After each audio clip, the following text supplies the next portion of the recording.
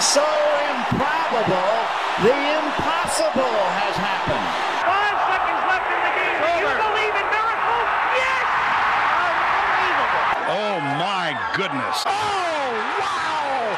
In your life have you seen anything like that? Hey TJ, what's going on? I'm Chandler, and this is Tiger Beat Sports. Welcome to a special edition of this all crazy sports newscast. Hey everybody, I'm Chandler with Sports, and this is the Sport Report. Chandler with Sports is how he wants to go. With is his middle name, Sports his last name. At the Sport Report, we pride ourselves on neutral, down the middle coverage with an analytical spin. We remove the bias so you can think about a team without any outside opinion. No crazy points for attention. No power rankings. No opinions. Just sports. We're going to throw out the bias and throw in some facts. We're out to change the game. So without further ado, here we go. Hit it, Blaze. This is the Sport Report. Hey everybody, I'm Chandler with Sports, and this is the Sport Report. We're going to change things up a little bit differently this week. We might try this format going forward. So this week, we've got a lot to cover. College football, the World Cup, college basketball, the NBA, the NHL. It's just that time of the year. Actually, we got some tennis. I'm telling you, we got a lot to cover. So we're going to cover all that to start. We'll get the other news and notes as well, and then we're going to go to college football, then to the NFL with David Miller. We just thought that putting the longer form segments towards the back half of the show would make it a little bit easier for people to find their favorite sports. So to begin, let's start with the NBA, where Anthony Davis of the Los Angeles Lakers joined Shaquille O'Neal as the only players with back-to-back games with 40-plus points and 10-plus rebounds for the purple and gold. He did that the other night, as he also had 55 points and 17 rebounds in the Lakers' 130-119 win over the Washington Wizards. This week's trivia question: it's been 3 decades since any player in the NBA has put up a stat line of 50 or more points, 15 or more rebounds, and 3 or more blocks while connecting on at least 70% of his shot attempts, as Anthony Davis was 73% from the field. Well, who's the last player to have done that? To have 50 or more points, 15 or more rebounds, and 3 or more blocks while shooting 70% or more from the field. We'll have that trivia answer next week. To answer last week's trivia question, when was the last time the New Orleans Saints were shut out in a game? They got shut out against the Raiders last week. The last time it happened was before the Drew Brees era began. They were shut out in 2001. We'll have more NBA coverage as the season progresses. There's just so much to cover at this time of year. In the Eastern Conference, for a standings update, in the Eastern Conference, the Boston Celtics are 20-5, the Milwaukee Bucks 17-6, then the Cleveland Cavaliers and the Atlanta Hawks and the Indiana Pacers round out the top 5. If you're looking at the playoff standings, the Miami Heat, the Washington Wizards, and the New York Knicks are in a 3-way dead heat battle for 9th and 10th, and the Knicks are on the outside of the cut line. In the Western Conference, the Phoenix Suns lead the New Orleans Pelicans by half a game, Memphis Grizzlies by a game, the Denver Nuggets by a game and a half, Sacramento Kings by 2, and the LA Clippers by 2.5 games. Every single team in the top 10 is separated by 3.5 games. And if you want to throw in the Timberwolves, Thunder, and Lakers, the top 13 teams in the Western Conference are all separated by 5 games. It's going to be a very close race in the Western Conference. Again, we'll have more NBA coverage as our season progresses. In the NHL, the Boston Bruins and the Vegas Golden Knights went head-to-head. Former Bruins head coach Bruce Cassidy is now helming the Vegas Golden Knights, and they win 4-3 after a shootout win at the TD Garden. The Boston Bruins had 14 wins in a row to start their season. That it was an NHL record. And it's only ironic that their former head coach they fired is the one who ends that winning streak to start the season. The Bruins are still one of the best teams in the NHL, but they're not the best. The best team in the NHL is the New Jersey Devils, who are 10 points ahead of their nearest Metropolitan Division rival, Carolina Hurricanes. The Boston Bruins lead the Atlantic Division on 41 points. The Devils have 43 points in the Metro. In the Western Conference, the Dallas Stars lead the Winnipeg Jets 33 points to 31 points. And in the Pacific Division, the Vegas Golden Knights have 39 points compared to the Seattle Kraken, who have 33 points but have played 3 games fewer. Again, we'll have more coverage of the NHL as the season progresses. Next, we'll jump over to tennis, where Carlos Alcaraz and Rafael Nadal from Spain become the first countrymen to finish first and second in the final ATP rankings of the year since Pete Sampras and Andre Agassi from the United States in 1996. In NASCAR, we forgot to mention that Joey Logano is the Cup champion. We didn't have an episode the week that he won. Our NASCAR correspondent Andy Jones wanted to make sure that got in. The NASCAR team has also confirmed that there will be 2 Saturday night races in 2023. That's it, just 2. Traditionally, there's been a few more, but most of the time NASCAR's on a Sunday. This year, the 2 Saturday night races are Daytona in July, so not the Daytona 500, but the summer race in Daytona. And like it has been since 1979, Bristol will be under the lights on a Saturday night in September. Next, we'll cover college basketball, where the Houston Cougars are 8-0, and for the first time since 1982-1983, they are number 1 in the country and in the AP poll as well. Yes, they have not been number 1 in the regular season since the Phi Slamma Jamma days, 40 years ago this year. And speaking of 40 years, Jim Nantz will be calling his final March Madness this season. He's a former Houston Cougar, and he remembers those Phi Slamma Jamma days. So maybe there's something on the horizon for Houston and Jim Nantz as he rides off into the sunset for March Madness. Don't worry, he'll still do the Masters. He'll still do the NFL with Tony Romo. Fear not. Back to college basketball. Texas, Virginia, Purdue, and UConn round out the top 5 after impressive showings over the Thanksgiving break. Kansas, Tennessee, Alabama, Arkansas, Arizona round out the top 10. Preseason number 1, North Carolina, the defending national runner-ups to Kansas, have dropped out of the rankings completely. They were 18th last week. They've lost a few games. They're struggling a little bit. We'll see if they can regroup and find themselves again as the season progresses, especially with conference play coming up in just a few weeks. Now we'll cover the World Cup as Carson Cooper is out under the weather. We're going to cover the knockout stages, and then we'll jump over to college football and the NFL.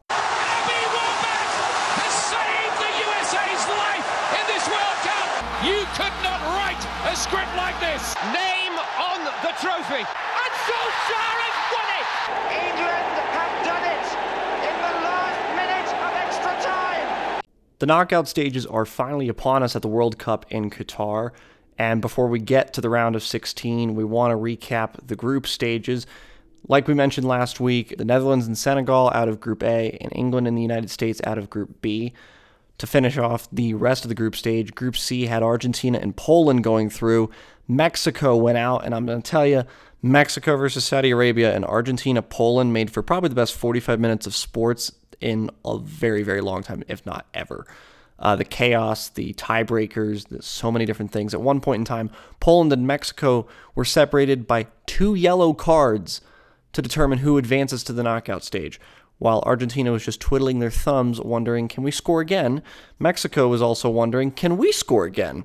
Mexico did not score. Argentina did not score. Argentina and Poland advance. If one of those 2 teams, Argentina or Mexico, had scored, Mexico and Argentina would be through. But instead, the Polish and the Argentines advance, but only one of them actually made it out of the round of 16. We'll get to that in just a second. In Group D, France and Australia tied for first place on 6 points. France advanced on a better goal difference. In Group E, Japan and Spain advance.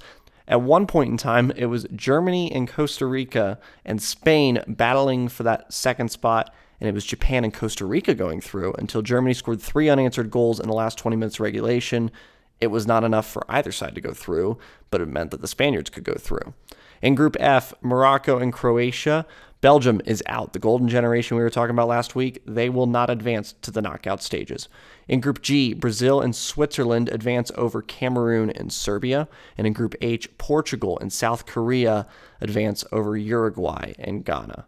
Something very important happened with Portugal. Cristiano Ronaldo, their star player, threw a hissy fit when he got subbed off in their match against South Korea, and it resulted in something unexpected, to say the least. We'll get to that in the round of 16 recap. To recap the round of 16, the Netherlands defeat the United States 3-1. The U.S. was missing that additional striker they needed other than Christian Pulisic, and the Netherlands made them pay for it very dearly. They will play Argentina, who defeated Australia 2-1. That match will be on Friday. The other match on Friday will be between Croatia and Brazil. Croatia defeats Japan 3-1 on penalties after tying 1-1 after extra time. Brazil scored 4 first-half goals, defeat South Korea 4-1. The Brazilians scored 3 goals in the entire group stage, all in the second half, and in their match against South Korea, they scored 4 first-half goals. Yeah, sometimes sports just doesn't make sense. Neymar and Danilo return for the Brazilians, and they look like one of the best sides at the moment, tactically speaking. On the other side of the bracket, England defeats Senegal 3-0. They'll play the defending World Cup champion France, who defeat Poland 3-1. And finally, today's matches, Morocco 0-0 against Spain. The Moroccan keeper saved 2 penalties and had another goal off the post against Spain in their penalty shootout. Morocco advances to their first World Cup quarterfinal in their second ever knockout stage appearance. They'll take on Portugal, who sat Cristiano Ronaldo. We'll get to that in a second. They defeat Switzerland 6-1, almost to Brazil. Yeah, so it was very interesting. So Cristiano Ronaldo gets benched for the first time since 2008 at a major tournament. He did not get into the starting lineup. He had a fit. He decided that he would say some words, and his manager for Portugal followed Manchester United's lead and decided, you know what, you're on the bench. They might just kick him out entirely. Ronaldo is no longer the future for Portugal. The other players that can make an impact for this team are Bruno Fernandes in the midfield. Then you have a guy who had a hat trick, Giancarlo Ramos, the 21-year-old replacing Cristiano Ronaldo. He had a hat trick in his first start for Portugal at the national level. Bernardo Silva's getting a little bit older. Joao Felix is getting a little bit older. Pepe too. Ronaldo.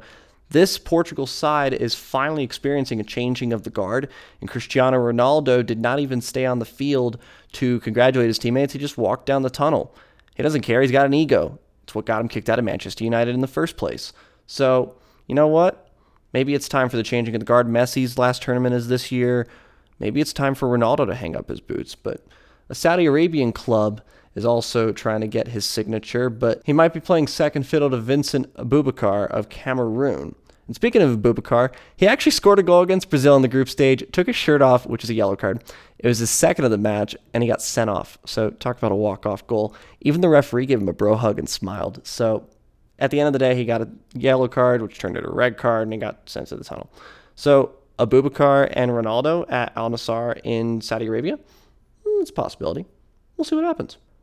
As for the World Cup, we had one of our favorite correspondents, our CFL correspondent Isaac Ramey, threw this in. The 10 a.m. Eastern kickoffs went to penalty shootouts, and the 2 p.m. Eastern kickoffs were blowouts each of the last 2 days. In the quarterfinals, it'll be Netherlands, Argentina, and Croatia and Brazil on Friday, England and France, and Morocco and Portugal on Saturday. The winners will advance to the semifinals on the 13th and 14th before the World Cup final on Sunday, December 18th. From one football to the next, let's go from the World Cup to college football, where Coach Prime is coming to Boulder, ladies and gentlemen. We've also got some other news in college football as the bowl games are finally set. All the band is out on the field! Flutie flush, throws it down, caught by Boston College! I don't believe it! Caught, touchdown! Caught by Westbrook for a touchdown! Incredible! Holy cow! What a play! Touchdown! Touchdown, Colorado! College football update. College football will take a 2-week break, and in 2 weeks, there's going to be chaos in the coaching carousel, and a lot of players are going to enter the transfer portal, potentially up to 40% of the current rosters across the FBS division. And some head coaching news, Scott Satterfield is leaving Louisville for Cincinnati. Why is that important? Well, the two schools are in the same region. They're less than 100 miles apart. And technically, Cincinnati's airport is in the same state as Louisville in Kentucky. And they play each other in the Fenway Bowl on December 17th. What makes it better? Both teams are sharing the same sideline because of the dimensions of a football field inside a baseball stadium. Poor Louisville. Football just had that happen. And basketball's 0-8. So Winless Watch is on for the Cards Hoops squad.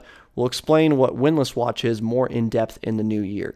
As for football, Satterfield took a parting shot by letting his players know of the decision through a Zoom call. Seriously, it's laughable. Good luck to Scott Satterfield and the Cincinnati Bearcats as they try to survive in the Big 12 next year. And if you're wondering about coaches having coached for a team playing against his next employer in a bowl game. Steve Sloan did it in the 1974 Peach Bowl for Vanderbilt before departing for Texas Tech. Some other news and notes in college football. In 2024, there will be 12 teams in the college football playoff after the Rose Bowl gave up their specific time slot, their 5 p.m. Eastern time slot they've held for nearly 60 years. And the top 4 teams in the final college football playoff rankings for this season, number 1 Georgia will take on number 4 Ohio State in the Peach Bowl, and the number 2 Michigan Wolverines will take on the number 3 TCU Horned Frogs in the Fiesta Bowl. Those games will be on New Year's Eve. There are 42 bowl games in total. We'll have our college football correspondent Connor Treadwell on in the new year to recap the bowl games and to look ahead to next season. He'll also get to look ahead a little bit to Coach Prime coming to Boulder, Colorado. This week, Deion Sanders got named as the 28th head football coach in Colorado football history. He will begin his tenure in Boulder after he leads Jackson State through their bowl game in the Celebration Bowl against NC Central on December 17th. From there, he has warned the current CU players, I still have unfinished business to do with Jackson State because whatever I start, I'm going to finish. And we got to go win this championship. We're going to do that. But then shortly thereafter, I just want you to know, I'm coming. Not to compete, but to win. Not to show up, but to show out. Not to be amongst the rest, but to be the best. I'm coming. Our thanks to Deion Sanders' production company, Well Off Media, for providing that content.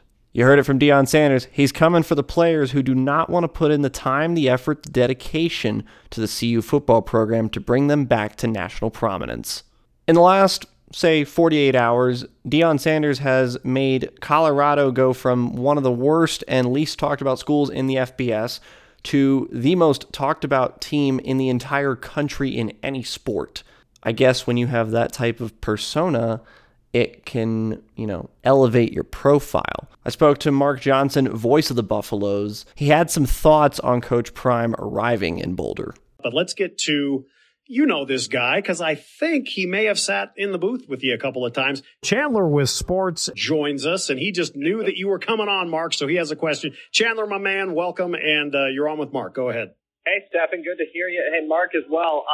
What's the biggest weakness for Colorado, for the Buffaloes, that needs to be addressed? Well, I think the biggest thing, Chandler, has been this. They addressed the academic issue, and it's hard to say that's a weakness, right? It was a strength academically, but what it was doing to athletics, helping the athletic programs, not just football, but basketball and everybody else, bring transfer athletes now that the portal is a big part of college athletics. So that's been adjusted as well. President Todd Salomon and Chancellor Phil DeStefano have done a great job with that to help on athletics. So that's number one. The other thing, I think what had happened over the course of the last 20 years is, and Deion, Coach Sanders kind of talked about this, everyone had begun to settle. David Bakhtiari, the great left tackle for the Green Bay Packers, I saw on social media today, when he was asked about Deion's comments about guys hitting the portal, he said that attitude has been there for a long time. It was there when David said he was there back in 2009. That, I think, has been the biggest obstacle overcome, is that kind of lackadaisical, accepting mediocrity kind of attitude. Mm-hmm. And that's what I think Coach Prime is coming in and confronting immediately. And Rick George, I think, in his decision, knew that was what Deion was going to do. And so I think overcoming that mental aspect on where things had kind of fallen to and changing that part of the culture, I think, is going to be enormous for the program. And then along with that comes the recruiting aspect of bringing talent in and donors and NIL money and all that kind of stuff. But I think that internal, whatever you want to call that, spirit, that internal just acceptance of being not as good as we used to be, I think is one of the major things they've had to change. And listen, Coach Sanders, Coach Prime's not the kind of guy that's going to accept that. Yeah, exactly. I mean, he wins 2 games. I mean, he's a success already. Our thanks to the Stephen Tubbs Show in Denver for allowing us to use their content. Maybe this season we'll get to hear Mark Johnson say, "Touchdown! Touchdown, Colorado!" more often. That covers college football. Now on to the NFL, where David Miller joins us on the Sport Report for Week 13 in the NFL, and there were a lot of injuries, and something pretty incredible happened. Leon left! Pass is intercepted at the goal line by Malcolm Butler. How in the world? Oh, my goodness. It is now Now time for Around the NFL with David Miller. I'll start with the Thursday Night Football game. The Buffalo Bills 24, the New England Patriots 10. Were you surprised that Mac Jones, a week after throwing 300 yards, is now criticizing Bill Belichick for a game plan? Surprised a little bit. I'm not sure that many people can be criticizing Bill Belichick for a game plan. Consensus probably best coach of all time. And it looks like kind of a Mac Jones game, 195 yards for 1 touchdown and no interceptions. That stat line we would be used to seeing a Patriots win in his rookie year. That's how he got a lot of his wins and stat lines like that. So not particularly surprised, but and not surprised in the outcome either. Yeah, I mean, Buffalo looked really good. They were 0-2 in the AFC East entering the game, but at the end of the day, they get their first win, and now they've got 3 divisional games in their final 5 games of the season. Continuing on to Sunday, the Pittsburgh Steelers and the Atlanta Falcons. Steelers 19, Falcons 16. Kenny Pickett was not his best. Special teams did a lot of the work for Pittsburgh, but at the end of the day, it got Pittsburgh over the line. Was there anything from Atlanta that was kind of surprising in how they went about the game?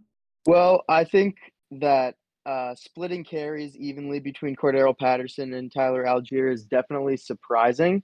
I think it could be a good strategy for them going forward. The rookie Algier has had multiple good games during that stretch where Cordero was on IR.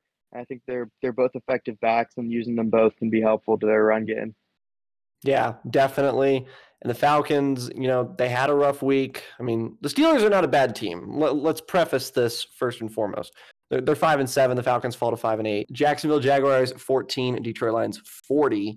The Lions had how many receivers over 100 yards? I think it was just Amon-Ra St. Brown over 100 yards, and DJ Chark had 98 yards, so he was close. Mm-hmm. But Jared Goff, traditionally, he's not the greatest of passers, but 31 for 41, a 116 rating. Was there anything from this game that stood out to you other than the scoreline? Yeah, I mean, to me, it's just kind of Jacksonville can be such a confusing team. You sometimes don't know what to make of them after certain games. This was a game that one would think would be close going in, and it just wasn't at all. I mean, the Lions' offense has not been bad this season at all. They've been losing games where they put up 30 points. Their offense has not been bad at all, and we saw that again against a pretty depleted, pretty empty Jacksonville defense. But to only be able to put up 14 points on this Lions D does not bode that well for Trevor Lawrence and co. moving into the last half of the season.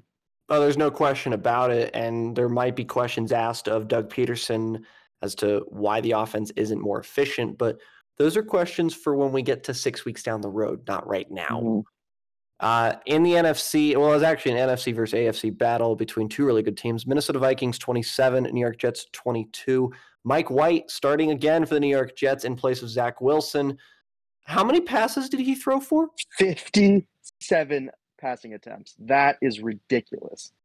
That's by far the most in the league this year, if not definitely this week. That's just mind-boggling how you can even attempt 57 passes.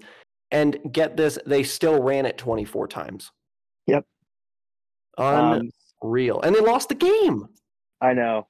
Games like that are tough. They were fighting. They were coming from behind. So I get why they passed a lot of their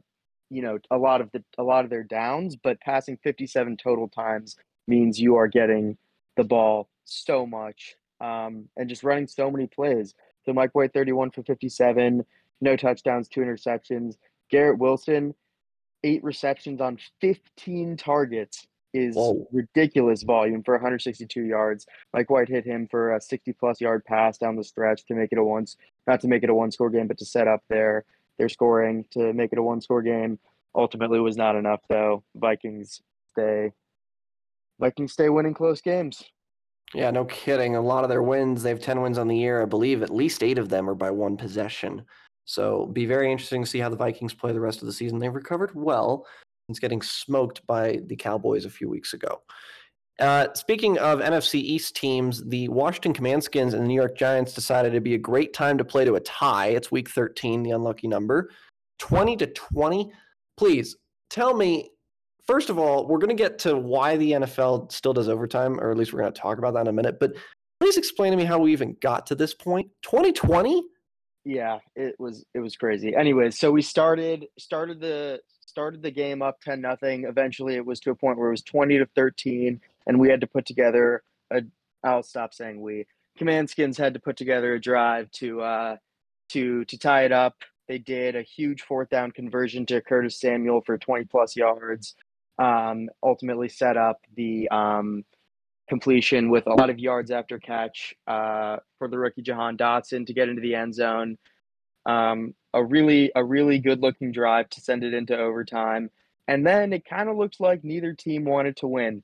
Washington had,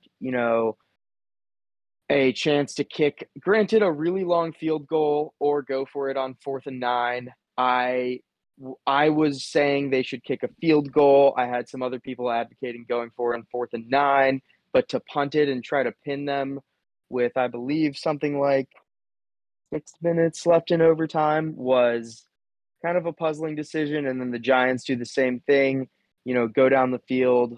They ultimately end up with the ball with a really long field goal and 5 seconds left to go. So they let Graham Gano go out there and try a kick. It's just short, ends up in a tie. Funny enough, a tie actually increases both of their playoff odds. One of the teams by 6%, one of the teams by 4%.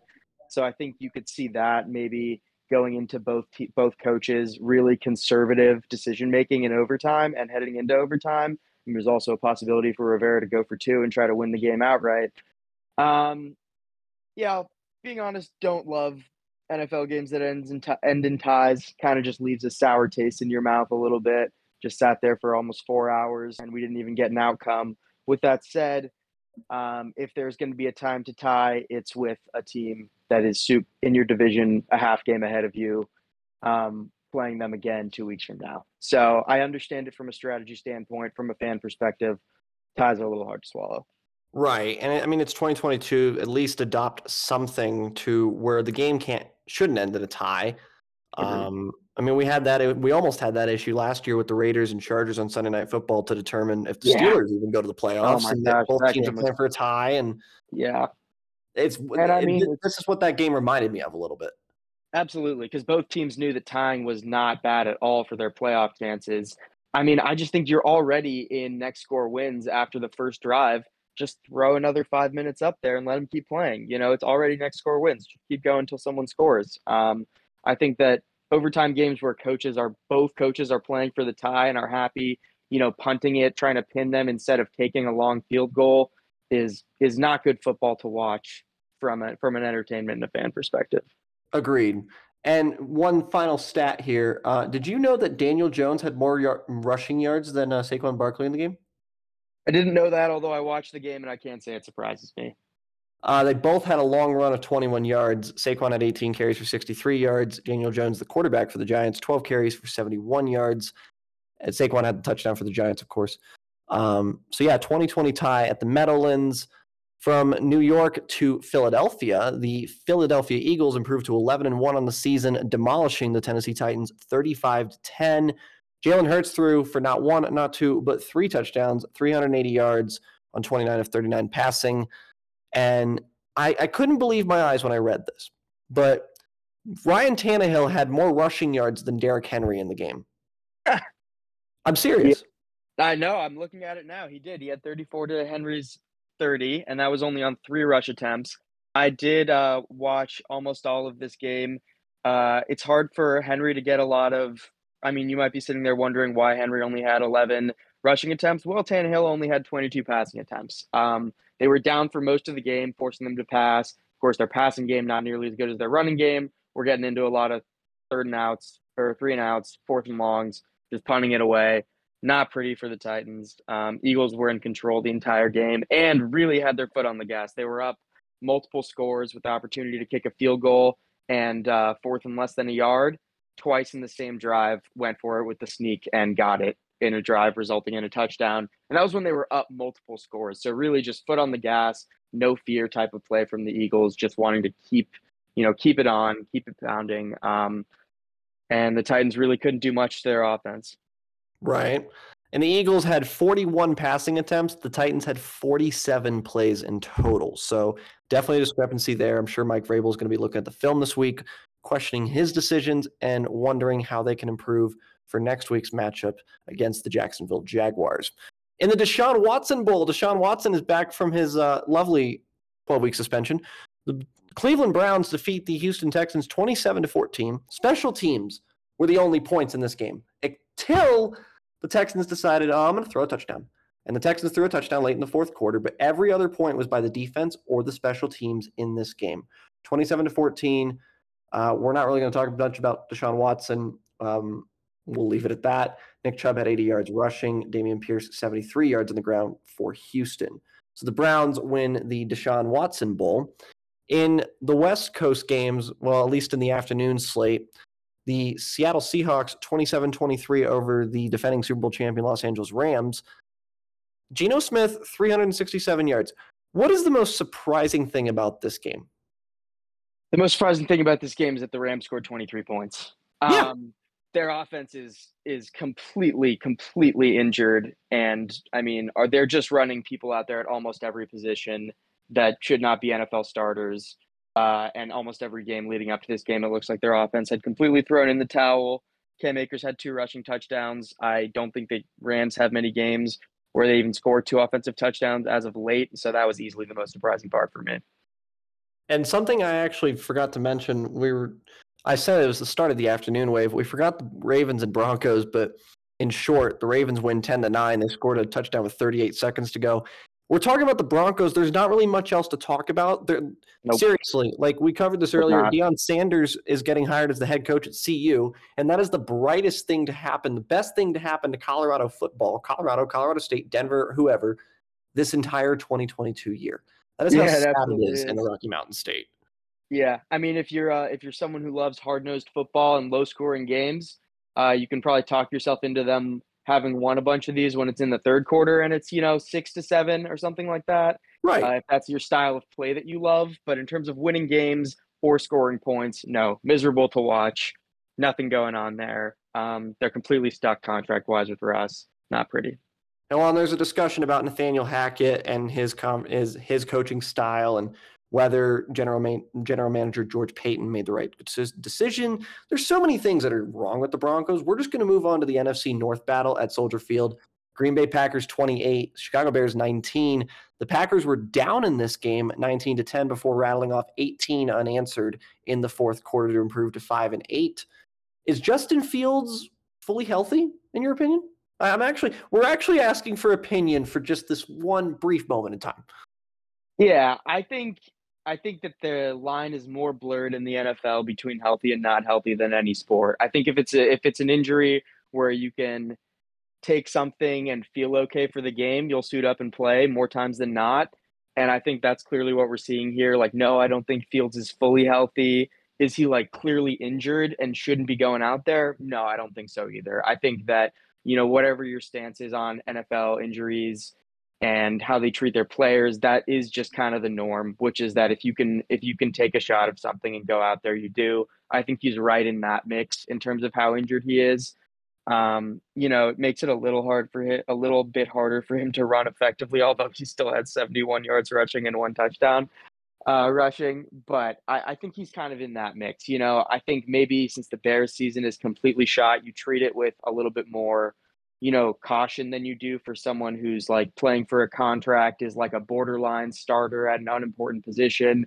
I think the Bears have pretty clearly established that this offense around Justin Fields is probably what they want to roll with going into the years to come. So I think if you know that and someone's hurt, then maybe it's time to sit them down. But with that said, I think he's in the normal range of playing while you're injured. I think you see a lot. I'm not sure he's any more injured than Justin Herbert has been all year. Yeah, and that's a fair point to make. Interesting you bring up Herbert because we're going to talk about the Chargers now. 27-20, they fall to their AFC West divisional rivals, the Las Vegas Raiders, and Herbert threw for 335 yards. Josh Jacobs was a monster on the ground again, 144 yards and 26 carries for the Raiders. And the Raiders have not looked like a cohesive unit all season, but the last few weeks, Josh McDaniels did something with this team because now they're 5-7. They're creeping up on that AFC playoff picture with the Chargers at 6-6 and the Pats as well. Does Vegas have a chance? I think it depends a little bit on their remaining schedule because they have beat some okay teams, not some good teams, but some okay teams. I think they will probably, kind of get it handed to them by any really, really good team for the most part. But one thing we do see them doing is something that average to a little bit below average teams really should be doing a lot, which is just throwing it a ton to your best player. Davante Adams, 12 targets today. Last couple weeks, he's had 10 plus targets. I mean, when you have someone who is so much more talented on your offense than everyone else, and with teams that maybe don't have the best offenses, I think that can be really key. Just getting the ball into your best playmaker's hands and letting him make a play. So Davante Adams, a monster, 177 yards for 2 touchdowns. We've kind of seen the Raiders doing that over the past couple of weeks, and it's been working out a little better for them. Right, and this team, you would imagine if they were to make the playoffs, play against different teams, they need to get Darren Waller back off IR. They need to distribute the ball a little bit more evenly. I mean, look at the Chargers. Granted, their defense isn't the greatest, but their offense is pretty decent considering Herbert threw for 335, and they had 4 receivers with at least 5 receptions and over 60 yards. There are very few teams in the NFL that can be able to do that. So we talk about the Raiders, we talk about all these other teams. We want to give a little bit of a focus as well to the Chargers. If they can get their defense right and they can, from a schematic standpoint, figure it out, watch out, baby. Them San Diego Chargers they might make a run. I mean, talent-wise, they absolutely have the pieces. The offense that they run kind of puts a cap on Herbert a little bit. I just don't think they're utilizing him correctly. And they definitely have the skill players and the quarterback to be an elite offense, like maybe I don't want to say Miami level offense because they're historically great. But, I mean, the passing possibilities on their team are so much more than what we're seeing. They absolutely have the personnel to be really, really good. And if they can figure out a couple of things schematically, they could definitely get there. Well, you mentioned they're not utilizing Herbert correctly. Would it be actually, what do you think is the best way to utilize Herbert correctly? Like a Lamar Mahomes type offense or a hybrid or what? I don't think he needs to get out of the pocket and run necessarily. I just think he needs to be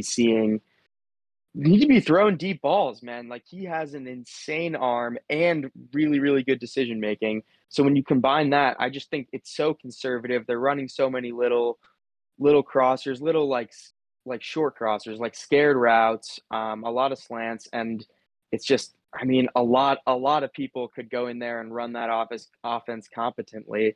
And that's not who you have a quarterback. You don't have a replacement level competent quarterback. You have Justin Herbert, who's got a cannon attached to his body and incredible awareness and reads. He gets through his reads so fast. I think they have to be just doing more, being more aggressive with this offense, really.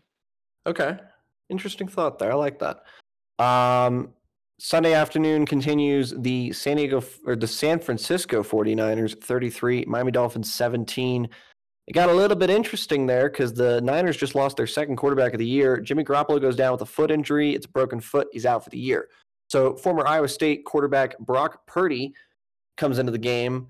And were you impressed by that? How did Purdy look to you on the field in relief of Jimmy G?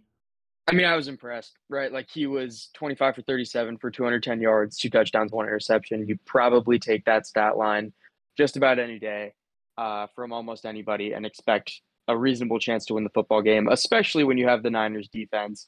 With that said, so I believe he was Mr. Irrelevant in this recent draft. And I mean, people have different opinions on how much draft stock is going to matter for predicting a quarterback. I mean, the simple math, maybe this is to do with what opportunities quarterbacks get, yada, yada, yada. But the vast, vast majority of like long-term starting quarterbacks in the NFL are first-round picks. You can count them not on one hand, but you can count pretty easily the guys who weren't taken in the first round who people see as like franchise quarterbacks. Like, you got Brady, and that was super, super long ago. You've got like Kirk Cousins and Dak. You've got Hurts in the second round recently. I might be missing a few, but like those are the ones that really stand out as like you trust them with your franchise. So with that said, this guy being a Mr. Irrelevant, I think kind of speaks more to how insanely good and well drawn up the Niners offense is, more so than me being impressed by him. When you have that many weapons and there's so many things to cover on the field between their running backs and their wide receivers and their tight ends, it's like they have studs at every position. So it's really, really hard to guard, and it leaves guys a lot more open for these quarterbacks than you would think. And I mean, I think that's ultimately why we see Jimmy G having these super mediocre stats and such an incredible winning percentage. He's been playing on the 49ers the last couple of years. They have an incredible offense and are basically doing the case study for us. What if you had a juggernaut of an offense minus the QB position? What would it look like? We're about to find out these next couple of weeks. Well, no, we definitely are. And it's interesting you note that Jimmy G's got so many wins when every other quarterback in the Niners comes in relief of him because Jimmy G gets injured quite a bit. It's his third season in the last 5 that he's finishing on IR. The Niners quarterbacks are combined 9-29, and that does include Trey Lance this season. They're 9-29 under Kyle Shanahan when they start in place of Jimmy Garoppolo. So we'll see what happens with Brock Purdy. He's going to become the first Mr. Irrelevant to start in the common draft era. He was assuming they don't pick up Baker Mayfield off waivers. That's also a possibility. Baker got released by the Panthers today, which was a surprise to some, but not a surprise to those who have been following the NFL. Yeah. Be very interesting to see what happens. They also signed Josh Johnson off of the Denver Broncos practice squad. And that guy has been to so many teams. He's actually been with the Niners twice in the past. But I think he's been, right. So he's been with quite a few teams. He's a journeyman. He might have a chance at the starting job, but I think they're going to give a chance. They might give a chance to Brock Purdy and see what happens. Yeah. I mean, he looks good. Well, get this. Brock Purdy, like we mentioned, first Mr. Irrelevant to start. He's going to do so against a guy named Tom Brady, who's 7-0 in his career against quarterbacks making their first career start. Wow, that's a great way to. That's a great thing on the resume. Hey, where was your first career start? Tom Brady. Oh, against who? Oh, yeah, that guy. Oh, okay. Speaking of that guy, Joe Burrow, as some people would say, the Kansas City Chiefs looked really good, and then they looked really bad. The Cincinnati Bengals were missing their star running back, Joe Mixon, which is the running game is the best way to beat the Chiefs. But they got Jamar Chase back, their leading receiver. He had 7 receptions for 97 yards. Joe Burrow, 25 for 31, 286, 2 touchdowns. The Bengals win 27-24. They score 10 fourth-quarter points. You want to talk about this game? I don't even have a question for this game. Like, the floor is yours. Absolutely. Well, I was impressed by Burrow's running game and the awareness, right? You look at it, it's not like the classic like Lamar Fields game where it's a ton of volume and a ton of yards. 11 rushing attempts for 46 yards, 1 touchdown. When I was watching this game, I was really, really impressed. I thought that Burrow took off at all the right times. He picked up key first downs for them. He had that rushing touchdown in the red zone. That wasn't like he broke that off for a long gain or anything. You know, by Burrow's passing, standards, it wasn't like he had an insane game, under 300 yards, 2 touchdowns, no interception. Obviously a good game, but I thought that was kind of the difference was Burrow really did take off when he needed to and picked up the yards that they needed to keep drives going and get in the end zone. I thought that was absolutely huge for them. Pirine also 21 attempts, 106 yards. We talked about him last week. I think one of the strongest running backs in NFL history. His combine numbers are insane. He's huge, and he's been good for the Bengals. They've been using him. They've been using him out of the backfield to catch passes too. 6 receptions for 49 yards. I love to see a good former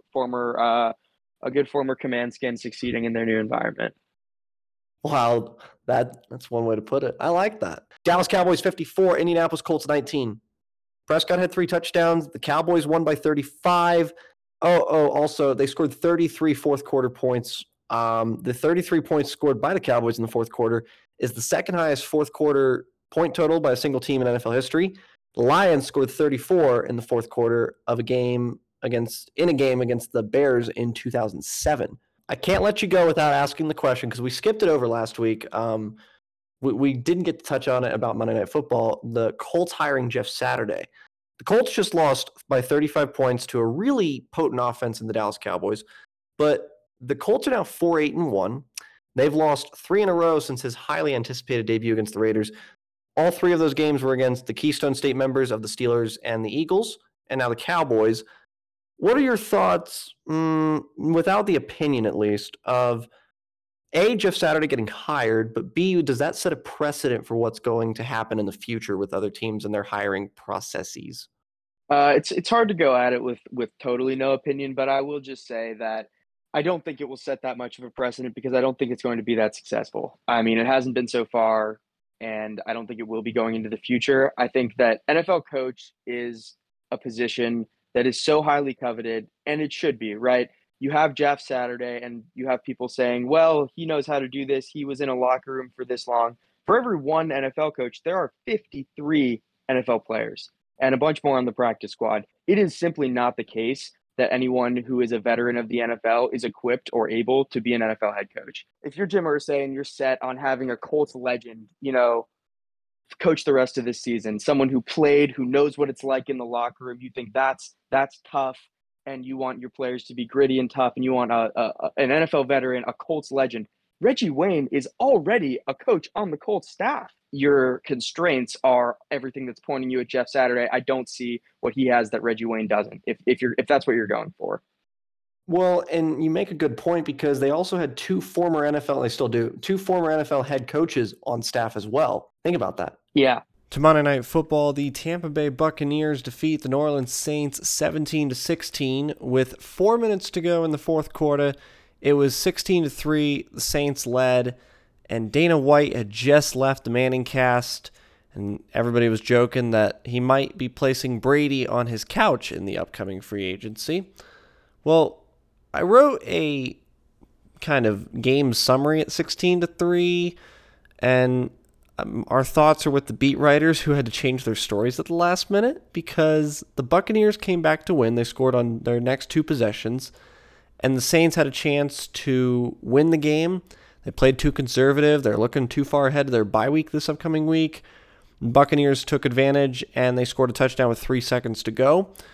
And at the end of the day, Rachaad White went into the end zone, the rookie running back for the Buccaneers. It's the latest touchdown of Tom Brady's career, who also ties Dan Marino for the most wins on Monday Night Football with 20. Well, our thanks to D Mills for joining us this week. That was Week 13 in review. We'll have him on as we get to the end of the season, because we're going on a hiatus for a little bit. But always a pleasure, D Mills. You are one of the best. We appreciate your time for today.